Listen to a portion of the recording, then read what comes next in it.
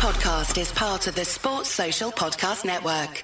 He was by far the best coach, manager that I played under. In every respect, there wasn't anywhere where you could say I didn't really like the way he did that, because everything he did was immaculate. For me, Tottenham Hotspur, it's been my life. It's been the one consistent in my life. It's always been there. It'll always be there. And it's been a real thrill to be on both sides. Hi everyone, here we are for another episode of Off the Shelf with me, Michael Dawson, and my co-host Paul Miles. How are you? Long time no see. Long time no see. I'm great, thank you very much. Glad to get back into it. And we've got a great guest. Incredible guest. This is a special player for us. Came through the academy. 335 games, was in the indoors. As I said, lifted the FA Cup. And 335 games, that just puts him just outside the top 30 all-time appearances. Absolutely gem of a fella who's still playing football for Spurs legends. Go on, I'll let you introduce him. Yeah, you've said it all, Milesy, and I can back that up. I've seen him playing the legends, the best legend out there as well. Defies age, mate. He certainly does. If I'm still going like that at his age, I'll be an happy man. Anyway, let's introduce him. David Howells, it's a pleasure to have you. Good to see you guys. Great to see you. Great to see you, Howelsy. Look, we're going to take it right the way back to when you were growing up in Surrey. What was life like for a young Howelsy? I guess it was quite normal. In compared to other childhoods I can think of. Normal school. Luckily, I had a younger brother, so we could play football and knock about, and that's all we ever did: play football, cricket in the summer, go over the common with the other boys and girls from the street, or play in the street, and that was what we were doing all the time. Straight after school, get into our scruffs or football kit, and go and play until it got dark. Come back in, have tea, go to bed. Still covered in mud probably as well. So yeah, it was a happy childhood, but all based around sport. Every weekend was sport with Dad. Like I say, football in the winter, and then cricket in the summer, and we'd spend the whole day at the clubs. Dad was a manager. He was a goalkeeper to start with, but we remember him mostly as a manager of a club local to us. We kind of grew up there really, just watching football, kicking around behind the goal.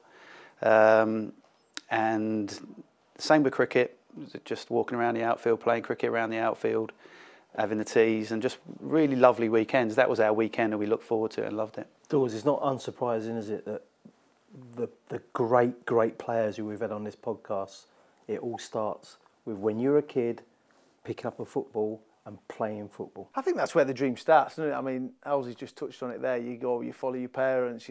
I used to go and watch my dad, and I'm playing in the street. Howells is the same. I like it. You're playing. It's normally the Yorkshiremen who play the cricket. I was one of them as well. But yeah, I mean, your dream starts at a young age. When did you really think this is a dream that I can follow? When did you think I'm quite good at this game? I can go and be a professional. So my dad was friends with a guy called Harry Hughes. Now, Harry Hughes would be known to a few older Spurs fans. He opened the first ever Spurs shop on the corner of Park Lane and Tottenham High Road. And Harry was a footballer at Guildford City as well, had a league career at Bournemouth, and was a great man. He was a great man, Harry Hughes. He had a shop in Guildford, Harry Hughes Sports Shop. Anyway, when that closed down, he took over the Spurs shop. And my dad knew him from Guildford, and he got Dad involved in a bit of scouting for the club. Once Dad had stopped playing, was managing, so just said any kids in the area you think are good enough, we'll have them looked at, sort of thing. Very loose connection. So my dad and I went and watched Spurs under 15s, I think it was, on a Sunday down near Horsham, because it wasn't too far away from us. And he said, watch the game, because I was about 11 probably at the time, 10 or 11, watch the game and tell me what you think, and do you think you might be good enough one day? So I did. And it was a level that I'd not seen before. Everyone seemed big, obviously it's a big drop, step up, 15s down to 11 rather than so. But they looked like another world, these footballers. And I thought to myself, crikey, that's different, that is different, but it's somewhere to aim for, at least. So that was the first time I'd ever seen players at that level. And I was doing all right. I was doing okay. I was playing for district, went to secondary school, got in the county team. And I was playing for the county team at Richardson Evans, which was where Wimbledon used to train. Always scouts there, loads of scouts there. And there was another scout from Spurs there as well as my dad. And after the game, the scout from Spurs said to my dad, look, he needs to come up. I did all right, scored a great goal, playing midfield. He needs to come up for a trial. He's ready. And I think I'm 11 and a half, 12 by now. So Dad was like, I think he'd probably been holding me back, if truth be told. But I came up in the school holidays with another boy from the same county team, another boy from Guildford, and we came up to Cheshunt training ground in this half term. And it was like nothing I'd ever seen before. Everyone seemed a foot taller than me, stronger than me. The ability levels were just something, like I said, just on a different scale. And somehow I bluffed my way through the trial. I had a bit of a mare, but got picked in the final game to play on the wing because I think there was a space and they probably felt sorry for me. Anyway, in this final game, I had a blinder. I terrorised the fullback and was whipping crosses in. And got invited back to training for the rest of the season. And my mate didn't. He didn't get through the trial, so it was a tough journey home because I'm buzzing because I got invited back and he hadn't, so I had to control that one. And that was the start of it. So I was training on a Monday night in the ball courts at White Hart Lane. Used to get on the train straight from school. Well, actually, Dad used to pick us up from school, drive to Stockwell Tube, up the A3. We'd jump out there and get on the Victoria line to Seven Sisters on the bus. By the time we'd finished training, Dad would drive through London, get there to pick us up and drive us home. These ball courts, I've seen some players, by the way. Oh, Keep hearing about these ball courts. What a place to learn. And the sacrifices that your dad and the dedication that they help. I think the parents, I always touch on these, that when we start from a young age, the parents that they give up and travelling and the commitment that they do to see where you get is incredible. It's the journeys behind, but you don't really see it, do you? Exactly what you've detailed there. Of course, yeah. And you know, he had to give up his own footballing interests. Like I said to you, he was a manager. And I'm sure he didn't mind because it's his boys, and my brother was a player as well, and a couple of years later Gareth joined the staff here as well, and Dad must have been in his element then, but you know, there's a lot of hard work's gone on before that to get to that level. So you joined the academy as a trainee in the 80s. What was life like at Spurs, and what did you walk into, David? My digs were in Clonmel Road in Tottenham, which is about 150 yards from Broadwater Farm in South Tottenham. And I joined a lovely family, Mrs. Williams, Pat Williams, and her son Stephen, who was a year or so older than me.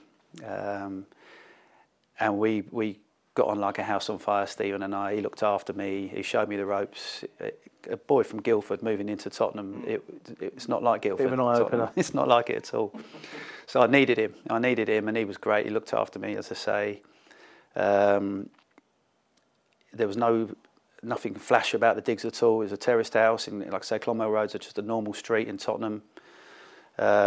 Everything going on there. I mean, whilst I was in digs in the first year, the Tottenham riots happened. That was mind-blowing. That must have been quite scary. It was. The riots happened on a Sunday, and I was back in Guildford. So we played on the Saturday, back in Guildford on the Sunday, and I used to come back on the train on Monday morning, and then go back to my digs after training Monday, and got back. Well, left White Hart Lane, walking back home. Obviously, I'd known the riots were on, and it was just there were police everywhere. Every other car down our street was turned over, burnt out. It was crazy times, yeah. I was lucky. The family I was with looked after me and made it easy for me, but it was an eye-opener, to say the least, yeah. Let's go back to your academy times, and a lot different to when I was there, and even more now to the academy players. Jobs in and around the White Hart Lane. Whose boots did you clean, if any? Oh yeah, no, we had to do all of that and more. The boots was one of the easiest things we had to do. Whose did you do? I had Graham Roberts and Tony Galvin, two quite hard taskmasters. I was Robbo. Imagine Robbo chasing after you for his boots. Listen, I still see Robbo now, as you know. We still see Robbo now, and he's got this thing in his mind that he used to give me loads of money at Christmas and stuff like that. I'm like, no, Robbo. I let him believe it because I don't want to spoil his illusion, but He used to give me some of his old boots every now and again, which were about 3 sizes too big. And they were knackered by then. Yeah, well, he didn't want them anymore. That's no good. Would you say these are no good, Robbo? Can't play in these. So, no, they were great. They were great. And then if there was a speck of dust or mud on them, it'd be like throw them back at you and get them done properly. Yeah, I can imagine, Robbo. So we used to, after training every day, we go back to the ground from Cheshunt, just up the road, in the minibus together, and we'd have jobs to do back there. But we loved it. We loved it. The groundsman back then was a guy called Colin White, Chalky White. And we used to help Chalky out with stuff around the pitch and just around the ground that he had to do. He was such a funny character, Chalky. I mean, there's some legendary stories about Chalks that can and can't be told. But he's just one of the many characters around the ground. The ground staff, people like Billy Fox and the like, and Roy Rayland, who was coming through the ground staff, who later became kit man. Johnny Wallace, who used to drive us around. Real characters who made the club what it was. Do you think academy players miss out on that now? As hard as it was, you miss that connection with the first team players, don't you? Absolutely, yeah. Not spending time around the academy now, I'm sure they're very well looked after. I'm sure they're having a fantastic time. But for us to be able to, there was still a hierarchy through the changing room. There's only 3 changing rooms at Cheshunt. And we used to change at White Hart Lane anyway. But you'd have to work your way through the changing rooms up to the first team changing room. And if you even walked through collecting kit into the first team changing room, and there were still players in there, they'd be like, "Oh, what are you doing? Get out! This isn't your room." And not in them words, by the way. They would use different language to that. Yeah. So everyone was aware of that. But again, it was just the way it was. Now, I'm not saying it's right, and it certainly wouldn't work now, but we loved it. Nonetheless, we loved it. It was. We wouldn't go home. It would come to 6 o'clock, and you'd still be at the ground, still mucking about doing this, doing that, and then they'd have to say, "Oh, listen, you better get off. You've got to be back here at 7 in the morning." So, but lovely times, great memories, and luckily, I'm still able to see some of the guys who I was an apprentice with, and we share some great stories and memories, some that you forget about and get reminded, and it's just class. Who was in and around your age group? Anyone? Any other names that? Yeah, so we had a good age group in terms of lads who went on and had careers. Vinny Sandways was a year under me. Vinny's had a great career. John Polston, the same year as me. Danny Maddox, John Moncur. I would say that Mark Stimpson, a lad called Gary Paul, Philip Gray went on and had a good career. So lots of lads who went on and had good careers and played at good level. So.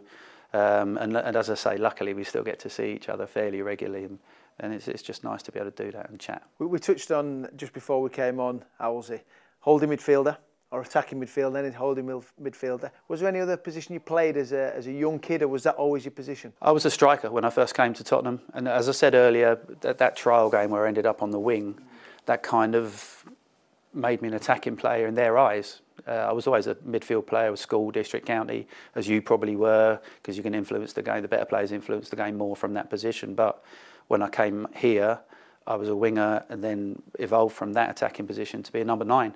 And I was a number 9. I made my debut for the first team as a number 9. All my youth team games as a striker. Quite prolific, Dorse. Yeah, quite prolific. And that's where the finishings come from. When I see him in the Legends game, he puts him in the top bin, and you think, Howellsy, that. Yes, just caressed that in there. I'm realising now. I think when you can play, you understand positions, and you could go and play centre forward because you played against enough centre forwards to know what they do and what centre halves don't like.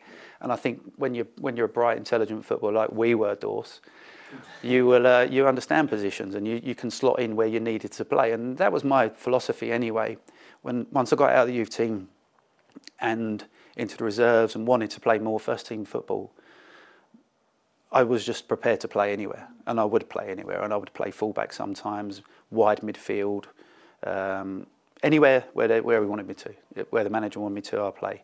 Just to be in it and around it, wasn't precious about it. Just wanted to play and be in that group. So that helped me being adaptable and understanding what the role was needed in the team. That helped me. Eventually, I was able to nail down a position as a midfielder. And initially, the first half of my career, I'd say you're in a midfield 2 where you're both expected to do everything as a proper midfielder. In a 4-4-2, you've got to carry an attacking threat and you got to do your stuff in both boxes. So, of course, I was prepared to do that because that gets me in the team. As my career evolved, it became more a case of, okay, so we're now going to play a different system whereby people have more attacking responsibilities, have to get involved a little bit less defensively, and me being that sort of minded player who can be a bit more responsible, that became my role. And I love that as well. So although it took a bit away from me attacking instincts, if you like, and didn't get into so many creative scoring opportunities, I still loved the role. Yeah, it's just a very important role in the team, as we see even to this day. You mentioned your debut, so let's talk about your debut. 1986, Sheffield United. Sheffield Wednesday. Sheffield Wednesday. Oh, it's a crime. I read that wrong. I read that wrong. But look, you're 18. You're 18 and you walk into that. Look, before we go into the day, tell us about the build-up to it. When were you told you're going to be involved? Like I said, I was still in the youth team. Just 18, and I'd been flying. I was doing ever so well, and Peter Shreve was manager, and Shrevesy loved getting youth team players involved, having been a youth team coach and been a proper Tottenham man. It was a real thing of his to bring young players through. And I'd been involved in the squad, never been on the bench, just one sub back then. Never quite made it to the bench, but travelled away a couple of times, just getting me used to it, the environment. It was still, for me, crazy. I'm a youth team player, and I'm sitting there in the meeting room and having dinner. I remember one night, I think it was Coventry, we played away, and the meal before, the night before, we're all sitting round, and Steve Perriman's looking at the menu, and Stevie says, "Does anyone want to share the Chateaubriand with me?" And I'm thinking, we're having wine. and then someone says, "Oh no, it's a big steak. You can share it." So I'm like, "I'll share a steak with Steve Perriman." Share a steak with Steve Perriman. So I had this Chateaubriand, which I've never even heard of, obviously. And I shared a steak with him on this away trip, and I couldn't wait to tell my dad when I got home. But anyway, the Sheffield Wednesday one, I just thought I was on the trip again for experience. But the team had struggled I think we'd gone 5 games without scoring. Clive was injured, and the conditions were terrible up there, as often is the case in Sheffield. But it was snowy. The pitch was half covered in snow and half grass. We played with an orange ball, and they just cleared the lines. And on the way to the game, Shrevesy pulled me down the front of the coach and said, "You're going to start today, son." So I was like, "Oh my God." The first thing I said, "I wish you'd have said," because my dad would have come up and watched, obviously. Yeah. And he said, "I told your dad last night, he's here." So my dad and my mum, everyone was there, yeah. So they all got there. So he'd given the heads up that I was playing, so they all made it. And the game was a bit of a blur. It was a struggle on the icy pitch. Wednesday were a good team, very direct and very physical. And we were 1-0 down at half-time and going nowhere. We were having an absolute shocker. Clem had made some great saves to keep us in it. And I remember vividly at half-time, Stevie P speaking to the referee saying, "We shouldn't be playing it. We need to get this called off, ref. It's ridiculous. It's a farce." Anyway, we didn't get it called off. Thank God we didn't get it called off. Second half, John Chidozie got an equaliser. And we played a lot better. Chris Waddle moved from out wide down the middle, started getting on the ball a bit. And about halfway through the second half, Waddle knocked it out to Paul Allen on the right. Ollie slid a great ball across the middle, and I slid in on the ice, side-footed it into the near post corner to score the winner on my debut. And it was literally doesn't get better than that. No, it doesn't get better than that. And I mean, it was just one of those things that you'll never forget.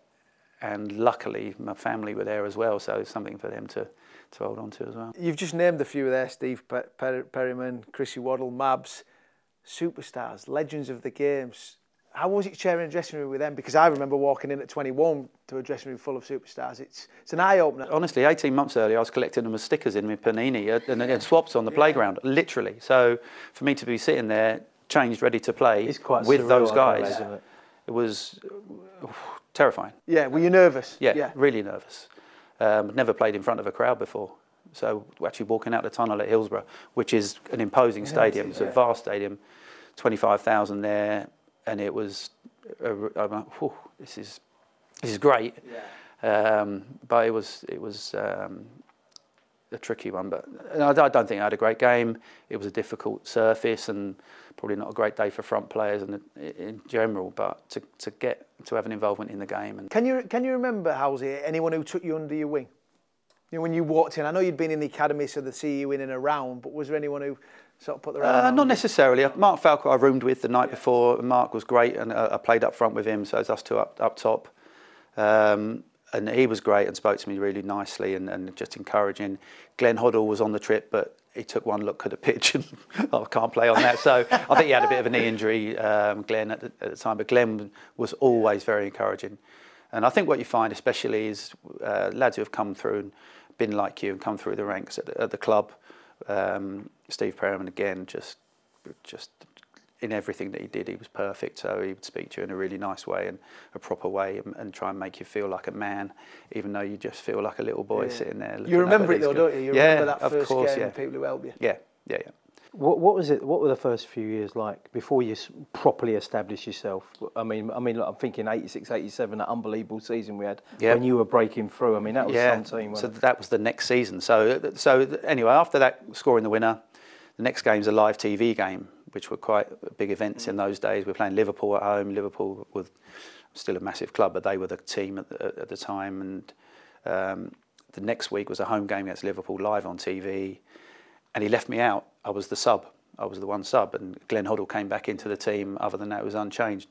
And I can't grumble at that. Glenn Hoddle coming back into the team. But they lost 1-0 to Liverpool, but played well. And they went on a decent run till the end of the season, and I never got another look in that year. Next season, Shrewsbury unfortunately got the sack. David Pleat came in. The team took on a different feel, and we all know how it kind of went that season. And Clive got 49 goals, and I was a centre forward. So five-man midfield. I played one game when Clive had an injury at home against Luton, 0-0 draw. Never played up front on my own. Didn't know, was lost. Was like never knew what was happening. Didn't touch the ball. I don't remember much anyway. So that was tough. But I was only young. I was still 18, 19 that season. Just learning my trade in the reserves, which was a great place to go and learn your trade back then. You're playing against senior players most weeks, or against young players who were trying to be first team players.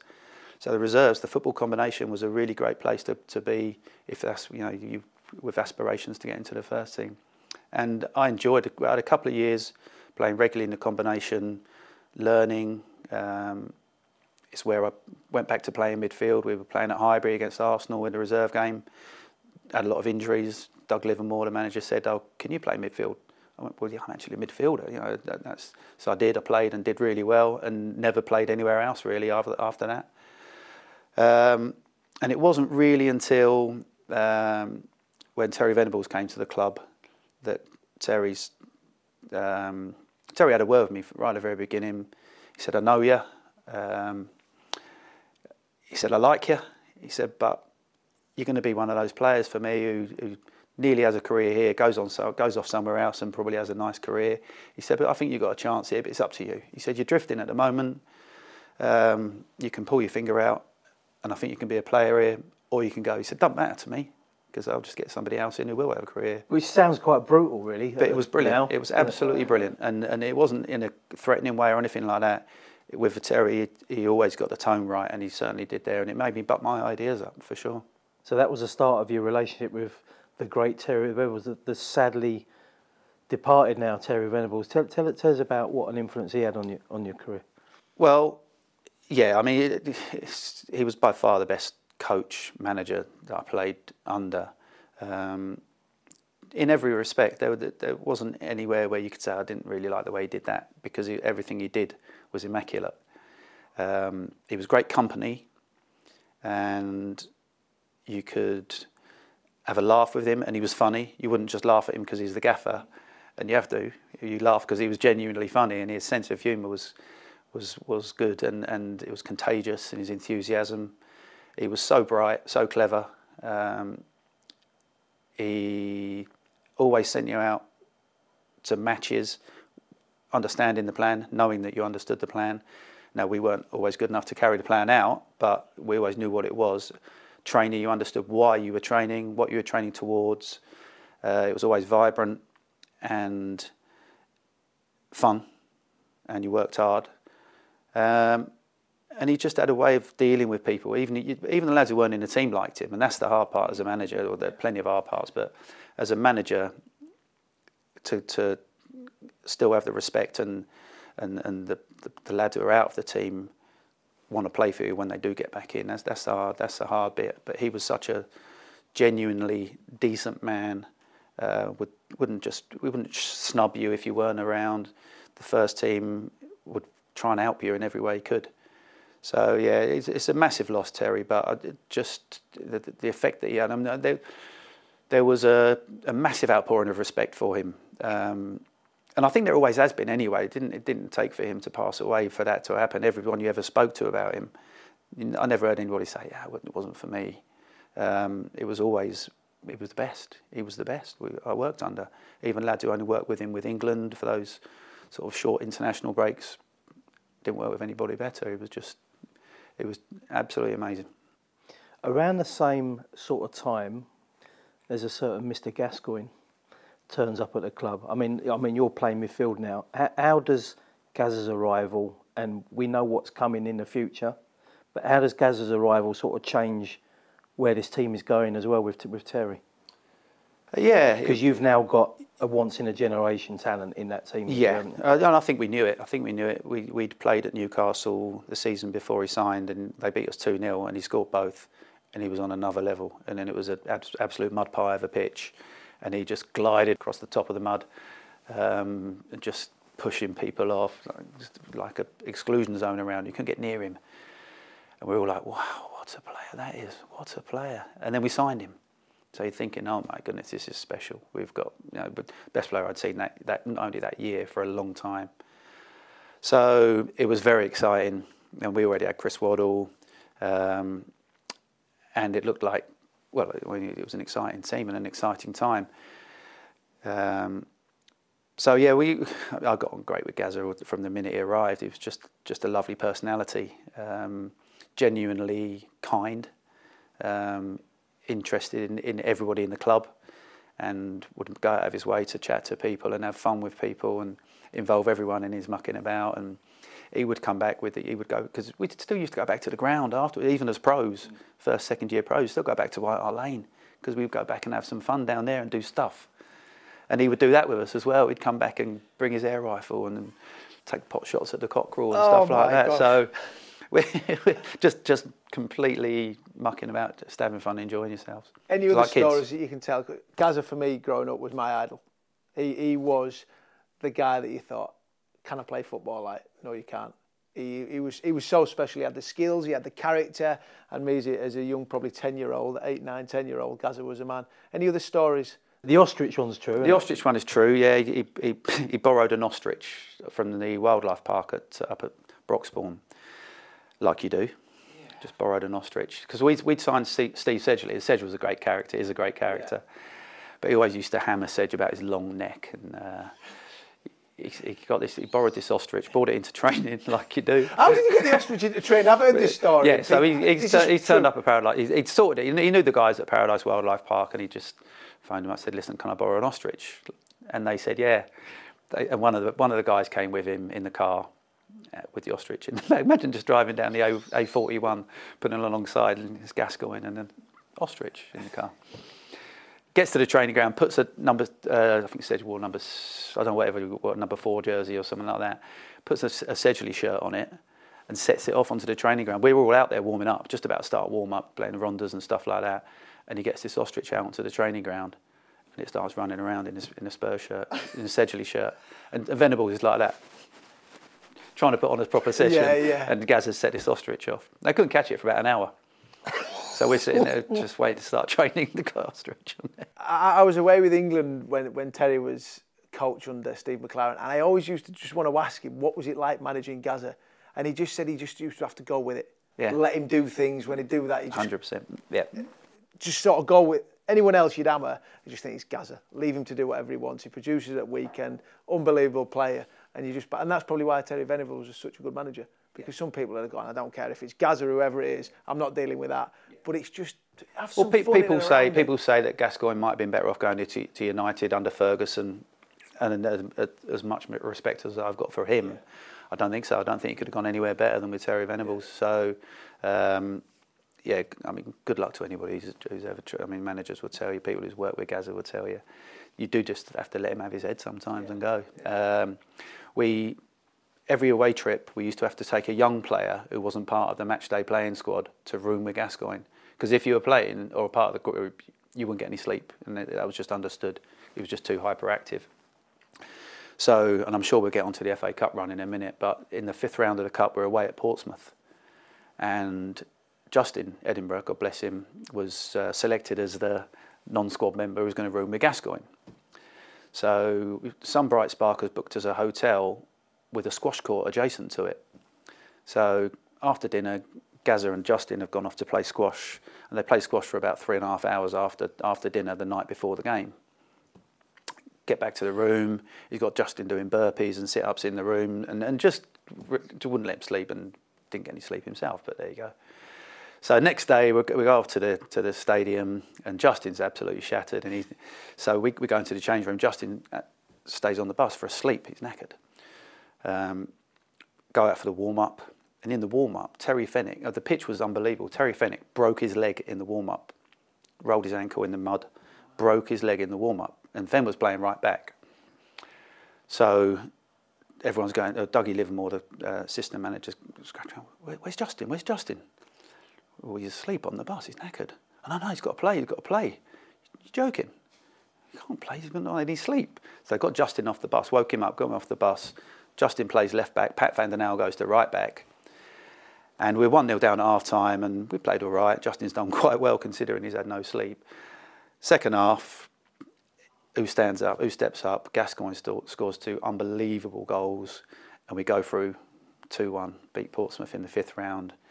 Justin does all right at left back, stays in the team, gets a cup winners' medal as a career. Brilliant. Gascoigne basically got us to the cup final. The stories behind the stories are incredible, Howells. Let's fast forward to the cup final, Howells, because not many people have done what you've done, walked up them stepped and lifted the trophy. Let's go back to the final.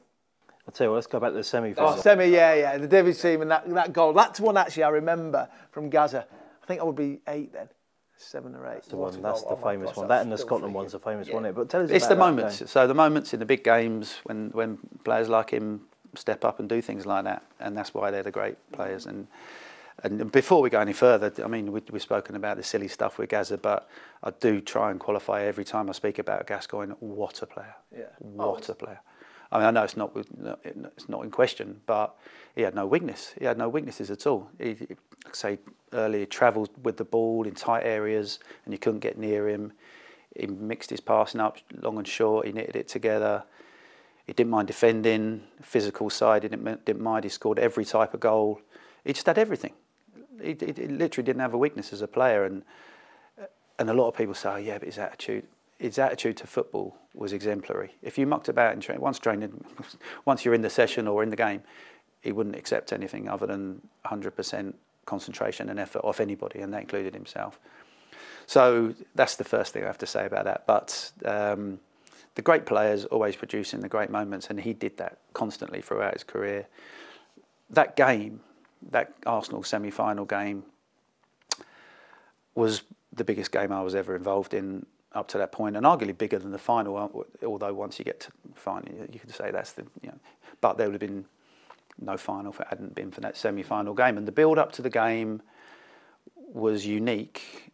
There'd never been a semi-final at Wembley before. Tottenham and Arsenal had never played in a semi-final before. They were running away with the league title. They were going to win the double. We'd fallen off a little bit from where we were. We started the season really well. Gazza had a bit of an injury. The team wasn't firing. But we'd played them twice already in the league, and both were draws. Both were 0-0 draws, actually. The Highbury game was a bit of a non-event. The White Hart Lane game, we battered them.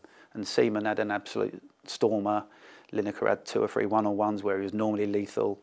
And Seaman saved them all. And we gave him a bit of a chasing that day.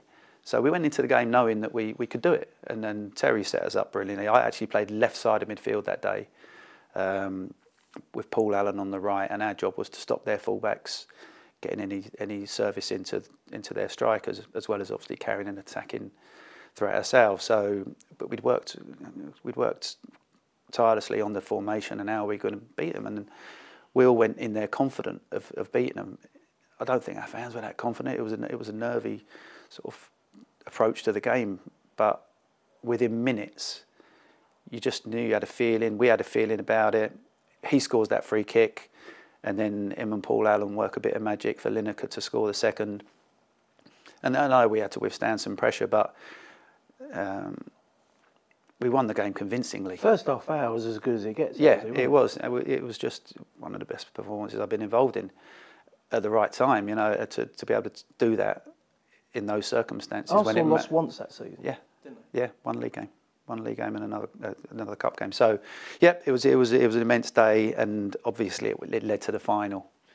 And we were lucky because we had Gary Mabbott and Paul Allen, who were involved in '87 when they lost, who experienced that losing the final. And I think there's a couple of cliches that it's better to lose the final than lose the semi-final, and they were both like, no, it's the worst feeling I've ever had to lose the final, to be in that situation.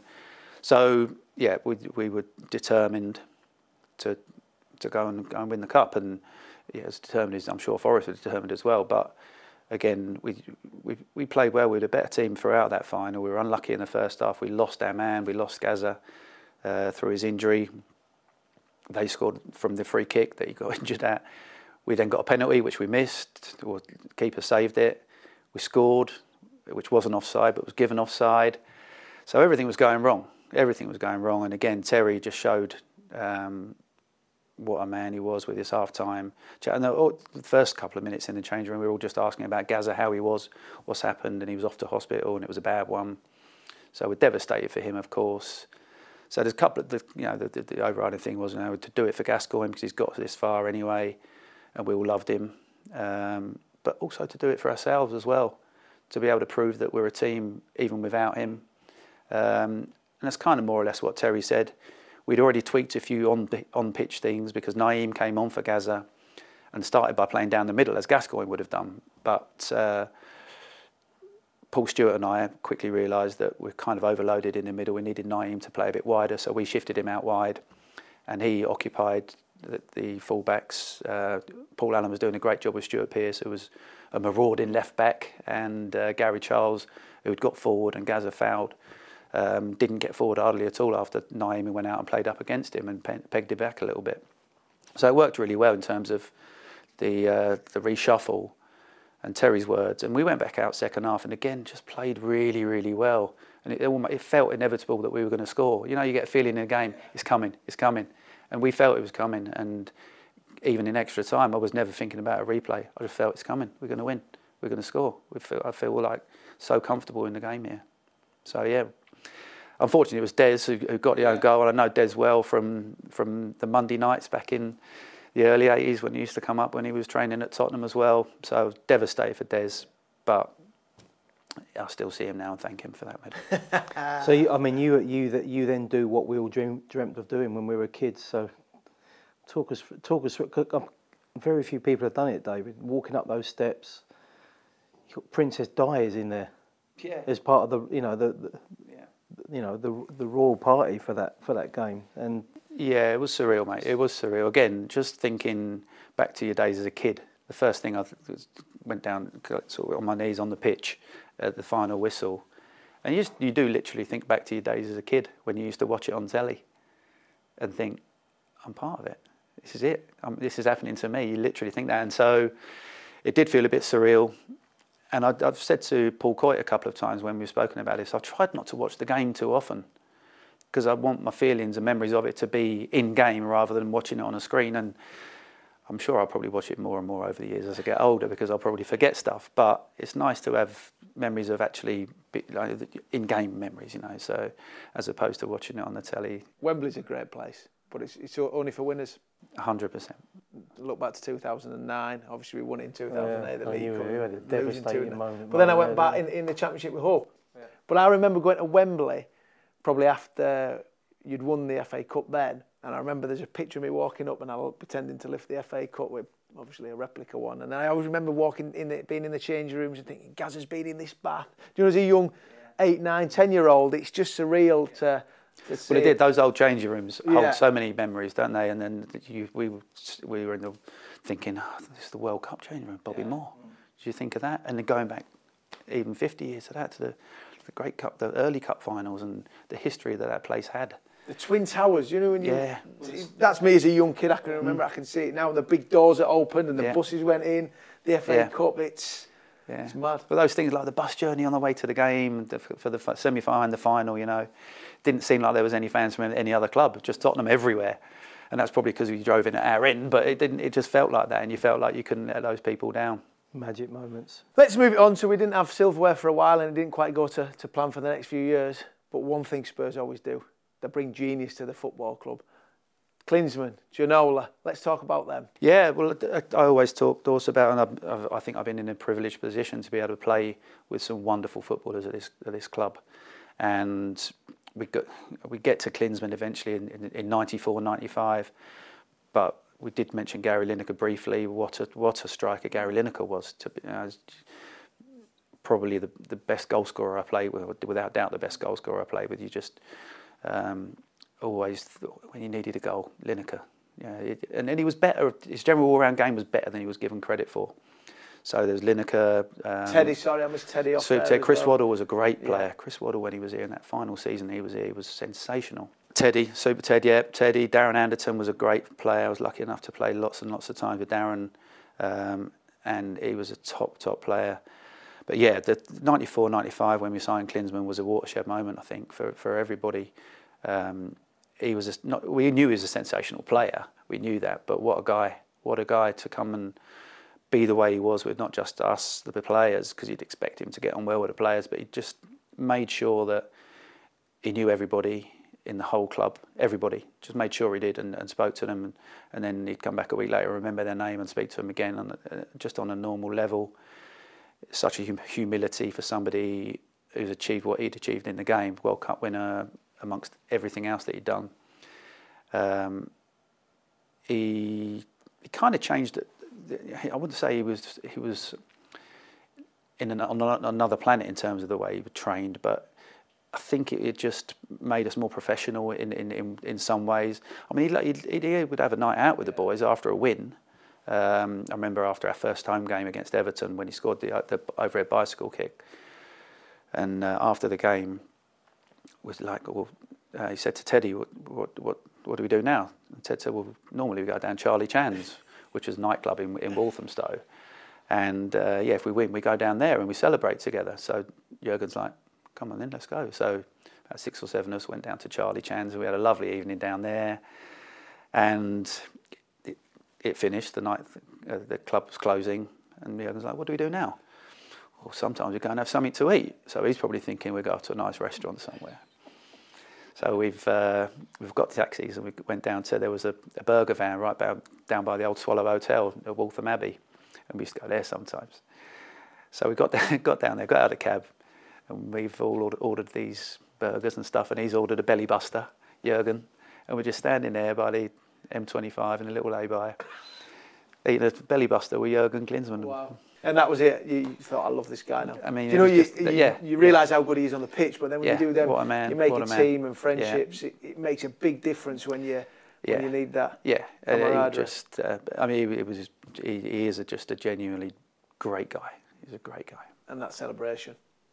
I used to do it all the time when I scored as a young kid. It's just iconic. I did score, by the way. I did score goals as a young kid. Iconic, though. Yeah, iconic. Yeah. Premier League moments, for sure. What we need to say as well, David, I mean, obviously you're part of all these teams, but you also captain Spurs on a number of occasions. And for someone who came through the academy, I imagine that was a very proud moment for you. Of course, yeah. I mean, for me to captain my team, our dad was a Spurs fan, so we had no choice.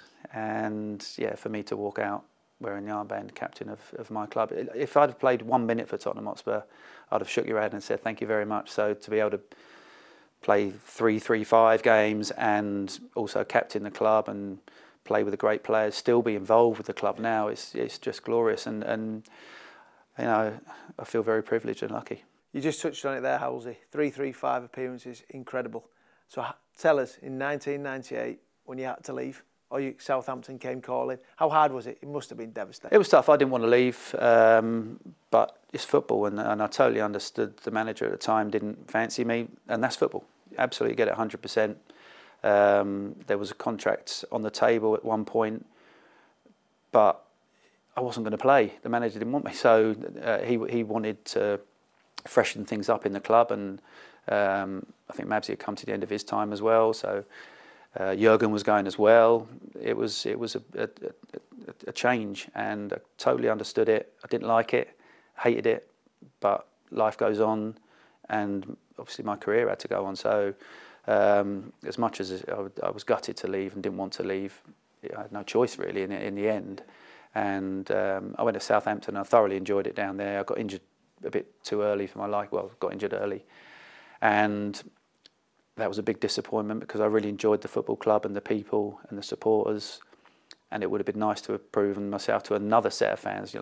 You've had that privilege to be able to go to another club and win them over and get them all on side. And I only played a dozen times down there and didn't feel like I had the chance to do that. Although I did score one very important goal for them.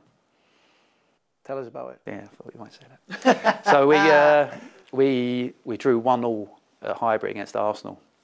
And we were 1-0 down and they battered us, and Overmars had scored in the first half. It could have been about 7 or 8. And anyway, midway through the second half, somehow we got on attack. And I burst through midfield. My pace took me through past Tony Adams and Steve Bold.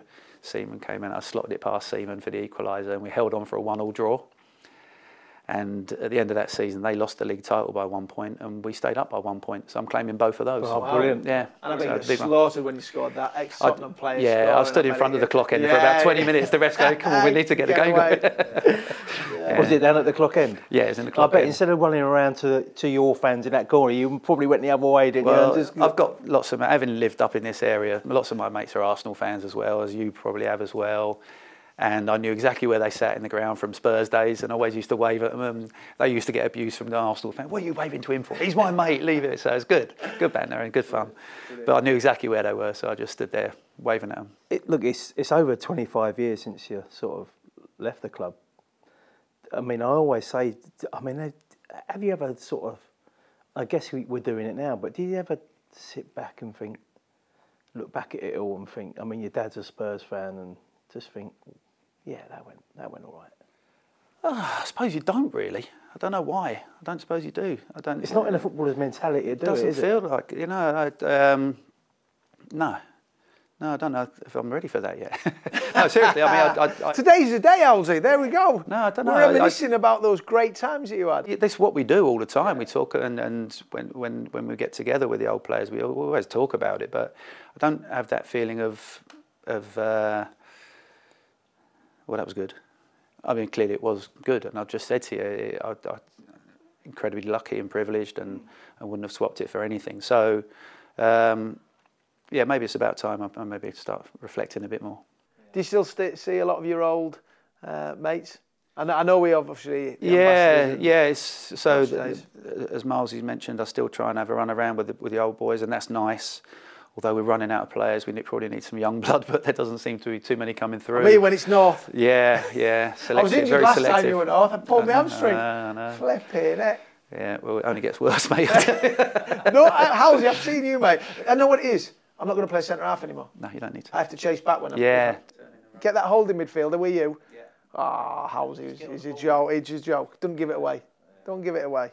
Yeah, so, but going back to seeing the lads, there's golf days, there's lots of nice things where we can get involved with each other, and it's always great to see the lads. You know, we keep talking about doing a 91 reunion, but that hasn't happened yet. Maybe we should push a bit harder for that, just go and have dinner somewhere one night with the lads. Would be quite nice. Because it's a huge chunk of your life, isn't it? I mean, if you take into account, coming to train at a ball court and being full-time, coming through the system all the way up to 98. I mean, that's a...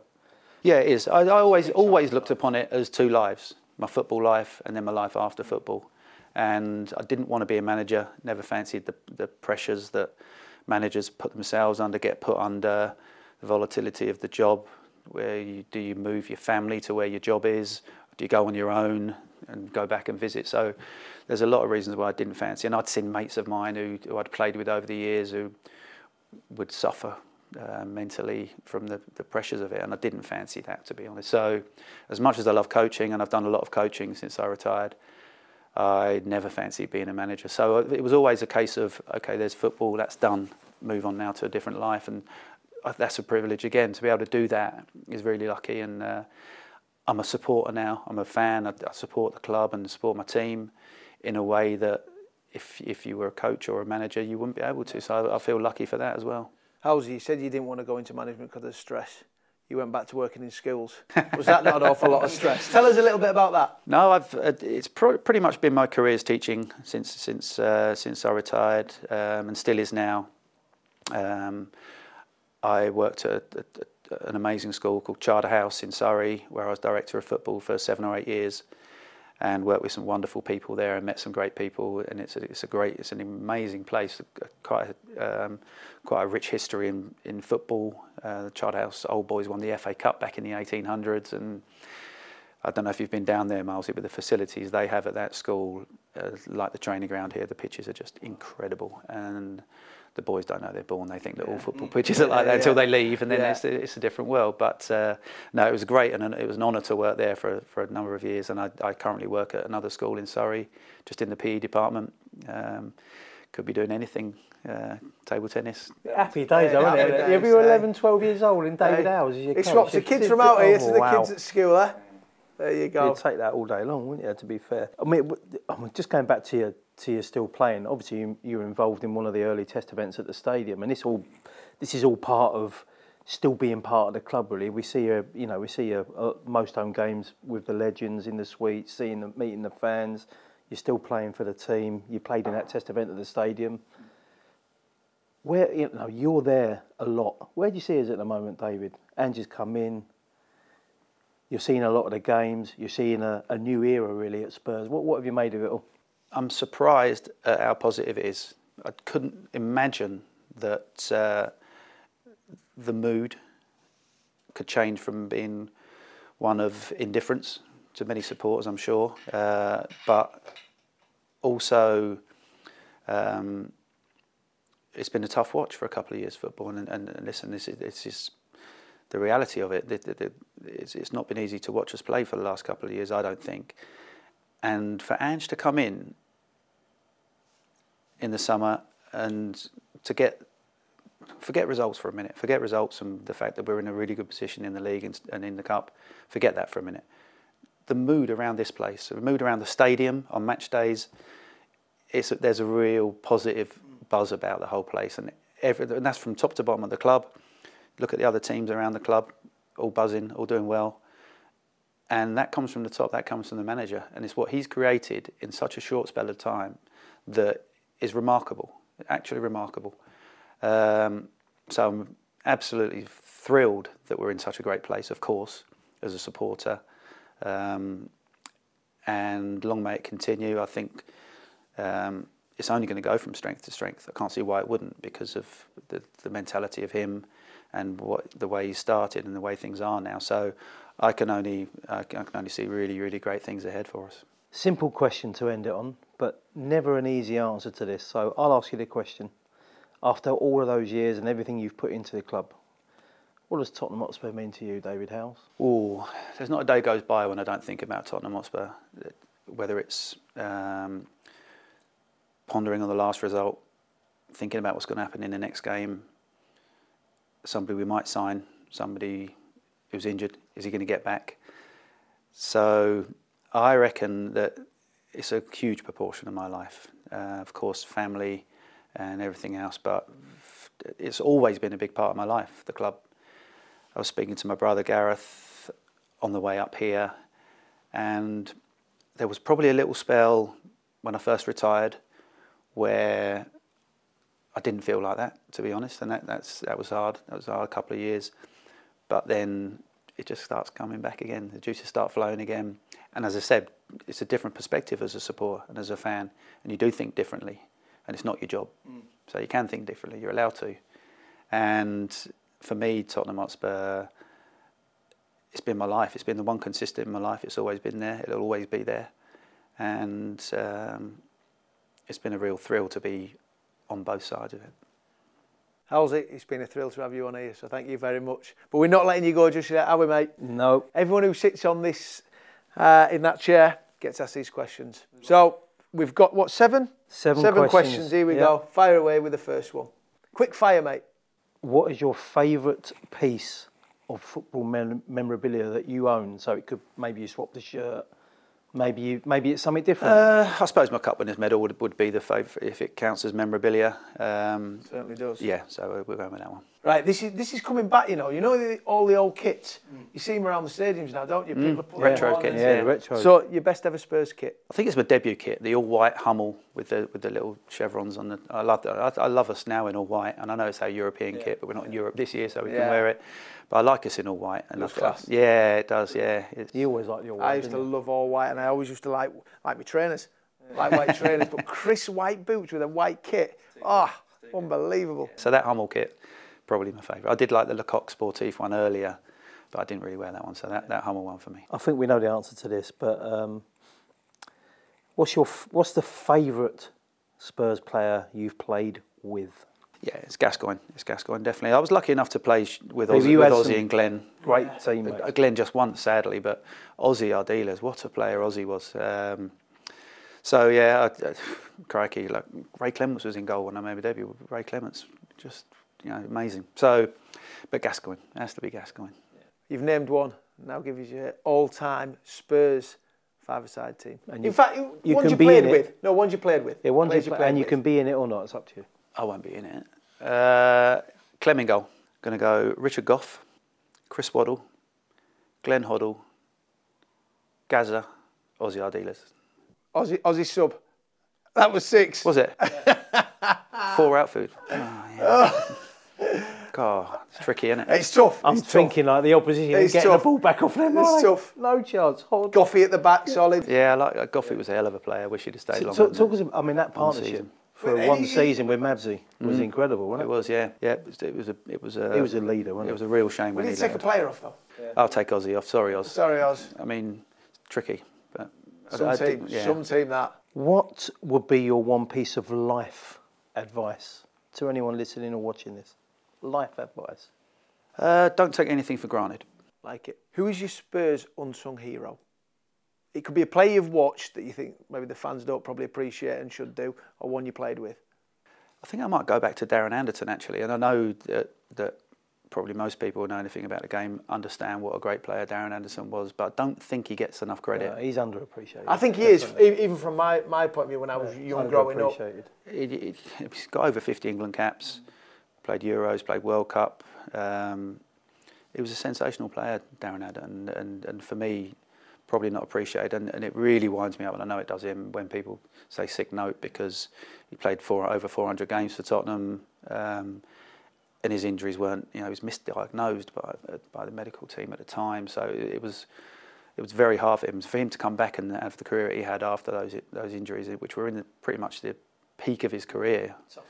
So yeah, for me, Darren Anderton doesn't get the credit he deserves. Do you know who Steve Clement said to me when I went to a Legends game? Howells. Yeah. There you go. There you go. Me and Clem were being gaffer. He's actually the gaffer, real gaffer now, though, isn't he? He's gone on to the Gills. Yeah. There we go. Okay. Final question. In your opinion, and this would be interesting actually, because you know every player that's played for this club, but who is the greatest Spurs player of all time? It's probably Jimmy Greaves. I think, listen, I never saw Jimmy Greaves play, but when I go back to the characters that I was telling you about before, who would be back at the ground, back at the stadium, those people who'd been around the club 50, 60 years, all their working lives, we used to pick their brains and talk to them about players. I remember Johnny Wallace telling us about a player called Ron Burgess, who was captain of the push and run team in 50-51.